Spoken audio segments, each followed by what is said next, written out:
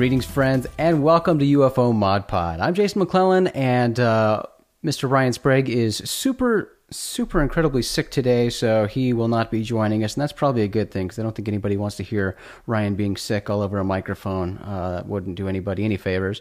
So we put Ryan to bed, and Maureen Ellsbury will be joining us later in the show. Today we're joined by our good friend, MJ Banias. MJ, thanks so much for hanging out today.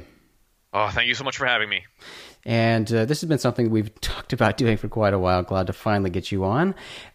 So let's just, I guess we'll briefly introduce you. Who are you and why are you on this show?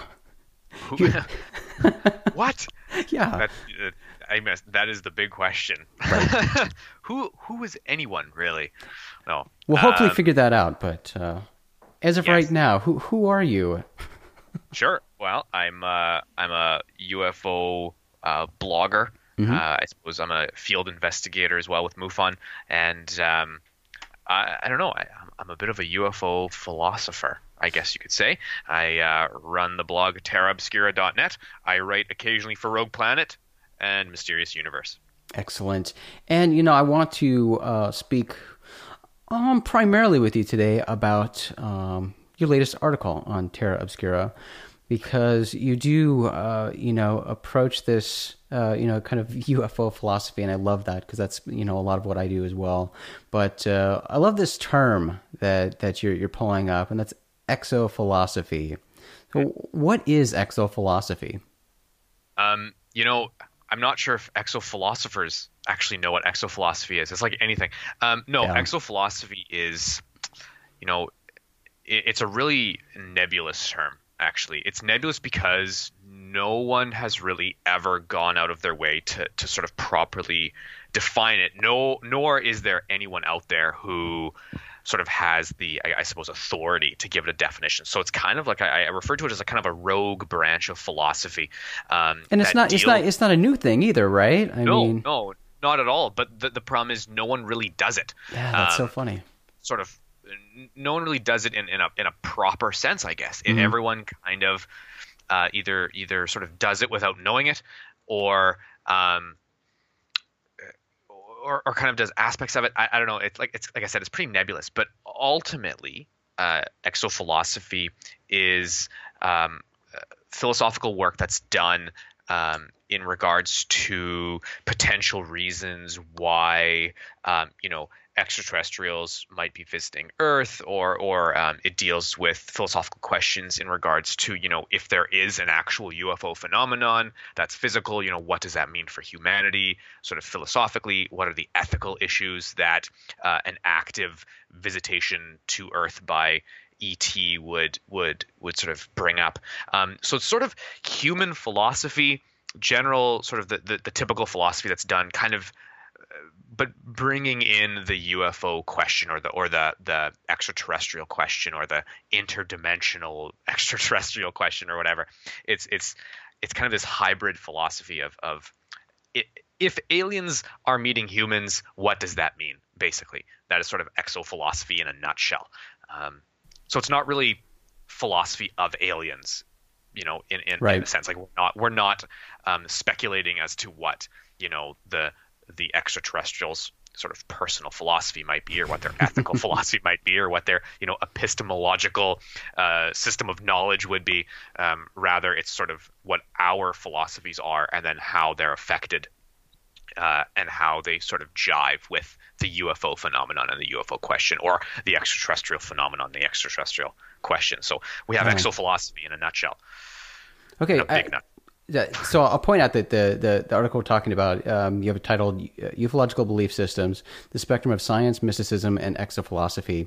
And in here you point out, and ufological belief systems already, we're painfully aware that there are some people within the UFO community who would have a problem with that, because to some, UFOs have nothing to do with belief. when I would argue, and I think you would agree with me, that it really has everything to do with belief.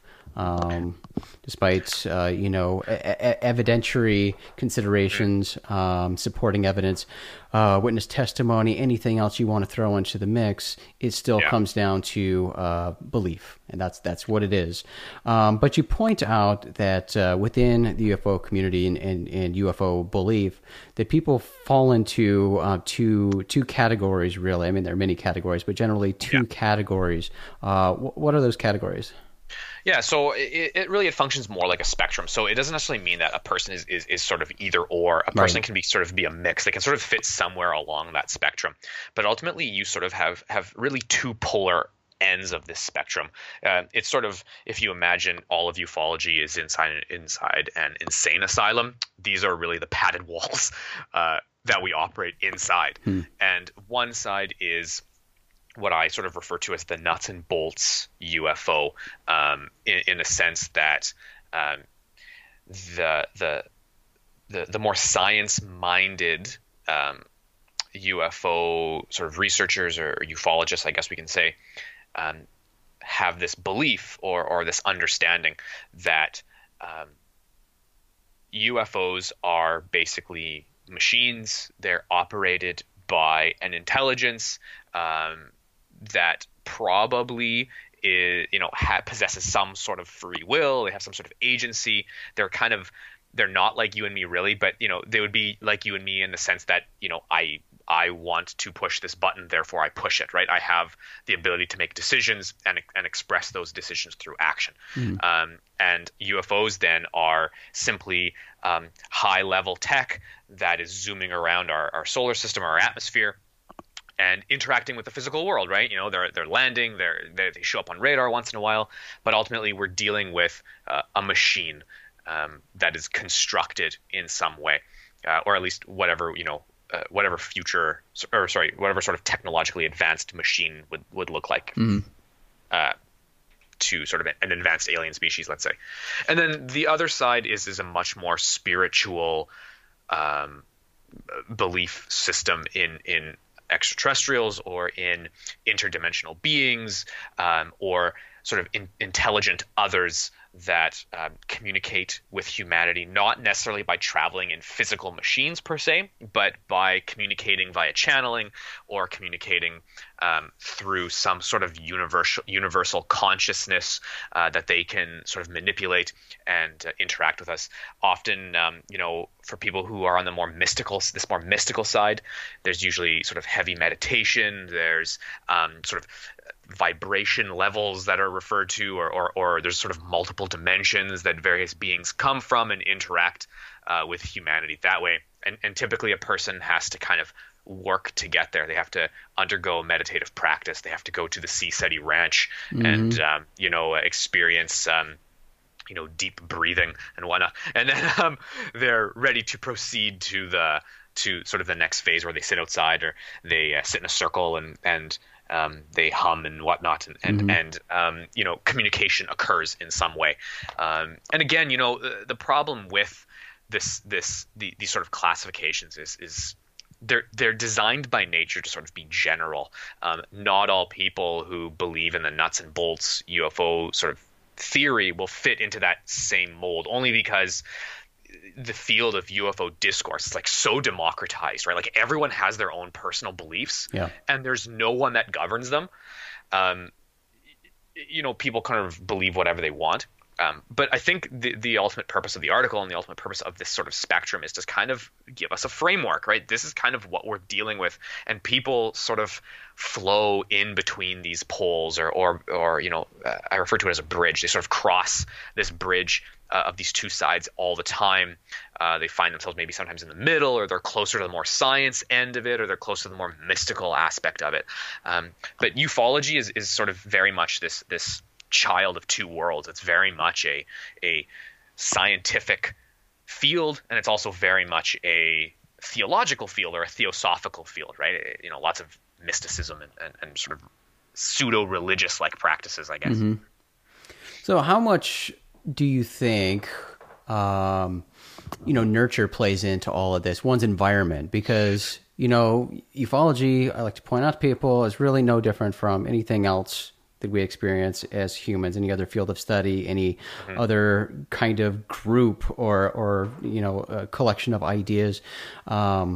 We all have our own opinions and ideas and beliefs, and those are steered one way or another based on, the people we surround ourselves with, or, whether that be, gravitating toward people who already share similar ideas with us. And I see a lot of that, I think, in UFOs, whether it's talking about the nuts and bolts or the more spiritual side, is, who these people are either surrounded by or the people they have access to at that time. You think that kind of pulls them in one way or another? Of course, I think it moves them around as well. I think people who sort of begin as fledgling UFO researchers, and then they sort of, the years go by, and as they do more and more work, whatever it is, whether they're investigating UFO sightings, sort of as investigators in the field, or whether they're sort of more armchair, or whether they're doing, blogs or podcasts or whatever. I think, there's definitely a lot of movement. There's a lot of fluctuation, only because you start to bump into particular cases, or you start to bump into particular people who explain things differently to you, and then you start to realize, it doesn't always necessarily fit nicely into this box of what I think the UFO is. You start to have moments where you start to realize that, the box that you have built for yourself doesn't necessarily hold everything that you need it to hold. So you either, throw the box out and you get a bigger one, or you sort of get a second box from somewhere else, and suddenly, you're mixing various sort of belief systems from ufology sort of together. And then again, you sort of move across this bridge. To expand on that, I think ufology itself is a really, really weird field of study. And it's very weird because it's very different from other fields of study. And it's different because there's no real governing sort of body. It's completely democratic, right? Ufology is democratized beyond any other field. So when you talk about, who you surround yourself with, people who do UFO research, people who investigate UFOs, people who, believe in the more mystical side or the scientific side, whatever, they come from all these different walks of life, right? They're from different parts of the world. They're from different classes, I guess, if I can use that term. They're from different levels of education. They're from all over the place. Right. And this is very sort of contrary to the typical academic fields, right? When you think about, the general sciences, astrobiology, or you think about astronomy, or you think about physics, or you think about chemistry, you think about philosophy, whatever, generally everyone's an academic, right? Everyone comes from this sort of place of privilege. Everyone comes from an established ivory tower that dictates who is who, right? In the field. They issue graduate degrees, masters and PhDs. That doesn't exist in ufology, right? Ufology is this kind of melting pot, this multicultural system of all these different people who all contribute to the conversation, and each voice, is typically equal. I think some voices occasionally a little more equal than others, but overall, everyone kind of is the same. Everyone's from this hodgepodge background. And I think this is also why there's such a huge spectrum of belief in ufology that ranges from hard science to mysticism. And I think that's just a condition of ufology itself, or the UFO discourse itself. It kind of invites everyone in, and says, you can be a member, and you can be a member, and you can be a member too. And it just kind of melts that way. The cookie crumbles in that way. Absolutely. And, certainly not to pick on MUFON too much here, but, they're an interesting kind of element to that too, in that, they're sort of kind of like a recognized body within the study of UFOs. But that said, it's totally, I mean, there is some sort of like regulation and, structure there, but it's not really adhered to across the country and across the world. You have these individual chapters led by these individual people or pairs of people kind of doing their own thing. So while even MUFON International, the headquarters might have a certain ideal or position on something to do with this topic, that certainly does not mean that idea or position is shared by everybody who is in a leadership role in this organization across the country. So you just got kind of a big mess going on. Oh, for sure. And not only that, MUFON is probably one of the biggest organizations that does this work. But Right. ultimately, not everyone bows down before the throne of MUFON, right? I mean, really, there's so many other groups out there that are doing their own thing because they don't like what MUFON's doing. There's countless groups. I mean, but there's NARCAP, there's New Fork. I mean, these guys are pretty big too, and they collect UFO reports that MUFON never sees. I'm Canadian, so in Canada, each province has I think each province has work, but then each province also has a whole bunch of other smaller groups that also collect UFO reports and never share them. So the discrepancy of not discrepancy rather, but like the democratization of the UFO situation is wild. It's like no one there's nowhere you can really turn to find, okay, who's really in charge here? Like if aliens landed and said, we actually are interested in your ufologists, for some stupid reason that they would say that, but they would show up and be like, hey, we want to talk to your ufologists, who's in charge here? And people like, I don't know. No one. Well, and yeah, I mean, that's a really good point too, because I think a lot of people in the UFO field, whether it's just the community as, casual observers or people interested in information or people actively conducting research and writing books and doing investigations, ask those people, and they're not even going to be able to point the finger and say, here's a list of ufologists, give this to the aliens, because again, these are all individuals. Everybody's got their own idea and own beliefs, and they gravitate to the people who share their own beliefs. So you've got a mess there too, like right in this community. Yeah, I agree. And I refer to it in another blog post on Terra Obscura. I don't remember what it's called, but I sort of mentioned that this democratized state that is ufology, there's some freedom to that though. I mean, there's a bit of freedom to not having some governing body that establishes the rules. There's something to be said for that, right? There's something to be said that people can sort of explore this in their own way. There's negatives too, because there is no governing body. Yeah. But there's sort of a positive sort of side to this, because once you set up a body, there's regulation, and once you get regulation, people tend to be silenced, or people tend to again be more equal than others, and that's not necessarily a good thing either. So fortunately, because my background's in philosophy and critical theory, I'm able to live in this nebulous, like, I don't care state. Let chaos reign, right? Because really, It doesn't matter to me. I just sit there and think about whether my brain is connected to my body or something like that. Like I just think about things like that. I don't necessarily think about anything else. So I'm in a position of luxury here a little bit. But that's kind of awesome. I will point out for listeners that Maureen has joined the party. Maureen, welcome. Thanks. Sorry, I apologize for my echo-ness and lateness. That's all right. We're glad to have you. I'm also curious how you guys didn't get the memo that I was already elected the president of ufology for communicating with aliens. I've been living in the... That does sound familiar. I think I do remember hearing that at some point. But did you put a cover letter on that memo? Because I don't read them. Otherwise, well, I'll send you the email about the. I'll send you the memo about the memos. The memo Let's be about honest, the memo. nobody wants me being the first contact. Well, if anybody asks me, I'll go ahead and throw your name out there, Maureen. Why not? But I don't think they're asking me either. But Ajay, we talked about people, just individuals, the general public or whatever within the UFO community, and their environment, the people they associate with, or the people that they necessarily see at that moment or whatever that they might gravitate towards, and that really helps shape the direction they take when going down the rabbit hole of this enigmatic field.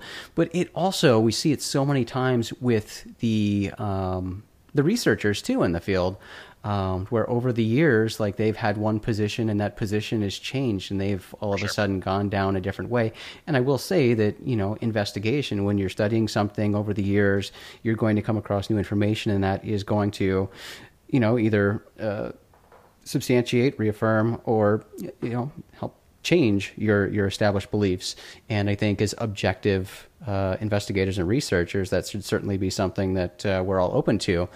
But some researchers, without naming names, we've seen huge swings over the years. People who started out very much hardcore nuts and bolts, and even to the point of ridiculing some of the more spiritual aspects that can be found in this field, to almost becoming on the far end of really nutty. And it's just fascinating to see how individual people are, and how those changes can occur. And we could speculate all day as to the motives behind some of those shifts, whether they be monetary or pandering to the audience that, again, they find themselves in their environment, the conferences they speak at, and the reactions they get from certain groups of people could certainly sway a direction. Oh, for sure. I mean, there are charlatans everywhere, right? And when you kind of think about, I guess, if you're looking at the financial aspects, right, the purely capital aspect, I think really the more mystical side of ufology is really kind of the breeding ground for that. I mean, ultimately, if I can live in a subjective UFO world where every single person who has a weird moment in their life, can suddenly say it's a UFO sighting, or can say it's an extraterrestrial visitation or whatever, subjectivity is great, because ultimately there's no one who can prove me wrong then. So, if I sell crystals, for example, perfect. Or if I sell camping spots on my ranch, and you can look up at the stars all night, perfect. There's money definitely to be made out there. I think the science end has a little more of a difficult time with that. There's a little more potentially rigor and logic that needs to be met, maybe. But I don't know. I like, you hear about these guys and girls who, like you say, right? They start off on one end, and then all of a sudden they're somewhere else, and you're like, how'd you get there, man? Like, what changed? Did you have an experience? Like, and I don't know, like you say, it can get pretty nutty. Yeah, it's definitely been a problem in the past. I mean, I know with Jason and I too, vetting people for speaking, or when we used to host Spacing Out, we'd have guests on one year, and we really wanted to speak to them about something a following year, but they had shifted so much into the consciousness aspect that they wouldn't even address sort of what they were core focused on. And that's always kind of tricky, because you get to this point where you're trying to allow people to grow and develop their own feelings, but at the same time, you're wondering why the shift. And there, in the past, there's been quite a few times where that's turned into cases have been presented with people coming forth saying they believe they were abducted by aliens, or had this amazing sighting. And again, like you said, no one can prove them wrong, so to speak. Yeah. But it will come out as a hoax eventually, and it's just people trying to get the limelight. I mean, honestly, coming forth and saying, I could write a book saying that every dream I've ever had, that I was this lifelong experiencer, and hope the book would sell. But let's be honest, that doesn't make you a lot of money. Right. So I think there's that double-edged sword where people think, even talking on the conference circuit, a lot of UFO researchers get a lot of flack for that, because people think, oh, they're just in it for the money. But to be honest, as somebody who's working at conferences, there's no money in it. You're paid a small stipend to speak at conferences and maybe flown out. But it is a super tricky, I don't want to say business. It's a tricky field, because, you do have to make a living as well. So I can't put out all my information for free. We used to get, people complaining about that at all times, oh, you should always have everything should be free because this is information the public needs to know. Well, Right. I have to pay my bills too. So I'd like everyone to have this information. Well, I can still live. And it's true, and ultimately, because there is no regulation in the UFO field, right? Like other fields, there's no ivory tower here. There's no regulating body. Ultimately, ethics then just falls to your personal ethics, right? What you need to do and what you choose to do and how you choose to do your work, or how you choose, to market yourself, really falls into your own personal ethical code. And for some of us, it's great, and for some of us, our ethical code is basic crap, and it's whatever to get onto the conference circuit, or whatever to get a TV show, or whatever to sell a book, or whatever get 50,000 hits on your blog, which would be sweet. www.terraobscura.net. But anyway, There you go. to get 50,000 hits on your blog would, you kind of sometimes, like you said, right, you need to kind of sell yourself. And in other fields, like I said, there's kind of rules sometimes. If you violate certain ethical rules in other fields, you get a slap on the wrist. You can even be removed.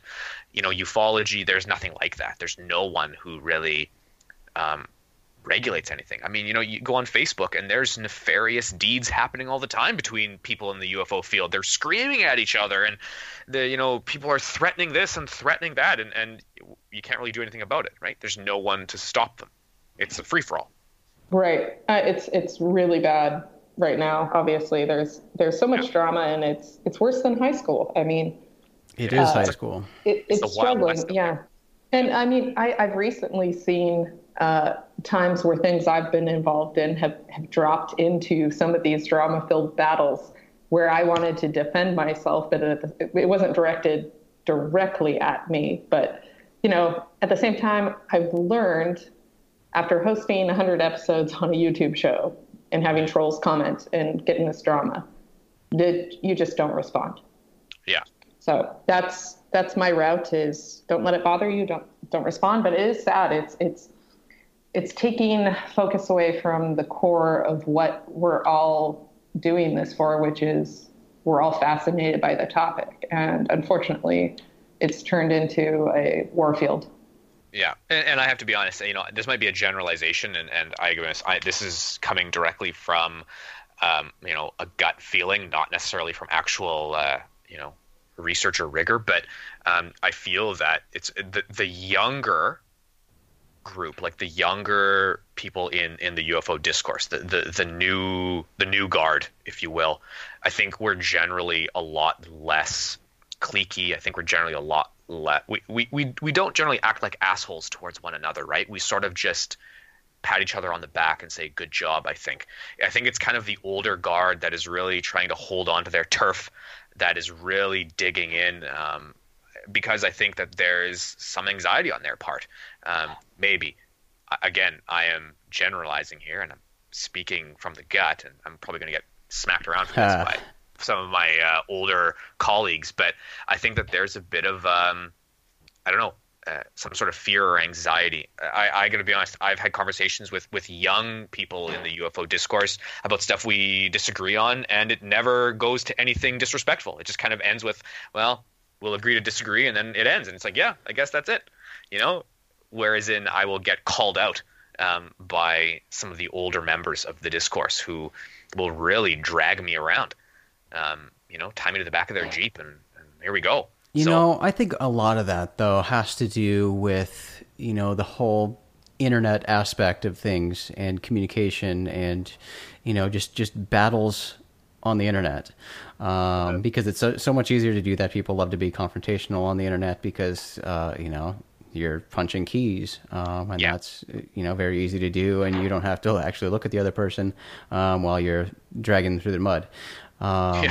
It is fascinating to see, and it was always, so promising for me personally to see at UFO conferences, and we were doing the International UFO Congress. It was definitely apparent there, but people would have very strongly differing opinions on things, and they might get heated in their discussion, but in the end, like, everybody was there for the same reason with the common interests, and they were able to, after verbally disagreeing and voicing their displeasure at another position or something, they still would manage to sit down and have dinner and be friends. Yeah. Right. Be civil humans who understand that we are humans and we aren't robots or sheep. We have our own beliefs, and that's cool. Yeah. I so agree. I just don't think the internet is the place for that. And, it's entirely too easy to be an asshole and go after somebody if they aren't a clone of you or supporting you or, stroking your ego or whatever the case might be. Yeah. Right. I just the other day had to respond to somebody because they sent me quite a few links and wanted my opinions on a bunch of the reptilian, the Queen's lizard kind of videos, and I had to politely decline. No comment necessary. I respectfully disagree with any of that stuff. As we have to do. Wait, you don't believe in the reptilians? Well, I am one, so according to the internet, so I'm not allowed to believe in them. It's so, you get stuff people send you all the time that you disagree with, and researchers, and the thing is, if you have some sort of respectful opinion, I actually think that it's a possibility that it could be this, and that's my theory, and you do so in a humane manner, this world would be a lot better of a place. Yeah, for sure. Well, that is one of the main points of this show, was talking about possibilities, presenting possibilities, and having our roundtable discussion about those possibilities, and knowing your wonderful philosophical take. MJ, will have you on the show as often as possible with us to have our young-ish discussion with our young-ish researchers, talking about some of these. The goal is to always stay young-ish. We'll see how that works. Well, Jason, you just turned another corner this year. So today, we're recording this on my birthday, getting closer to being outside of that young-ish group, but I'm holding on, guys. I'm holding on.